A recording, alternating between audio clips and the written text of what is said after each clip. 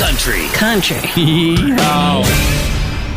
Morgan Wallen had a run-in with the police the other night. In a good way, he stopped for a picture with the new Entertainment District unit in Nashville, thanked them for their service. Jason Aldean has officially started recording his 11th studio album, and he took you, the fans, for a peek inside the studio on his social media. Alan Jackson has his health struggles, but he says he hopes to have new music on the way soon. Alan says he's always scribbling down ideas. Remember American Idol Taylor Hicks?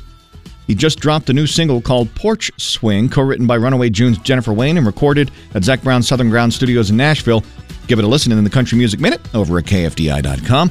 And you had to know it was going to start to get spicy, and not in a good way, between Kelsea Ballerini and her ex Morgan Evans.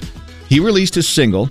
She one-upped him with an EP, both singing about their failed relationship. And now there are words being exchanged, and the gloves are starting to come off. Oh, this is getting ugly.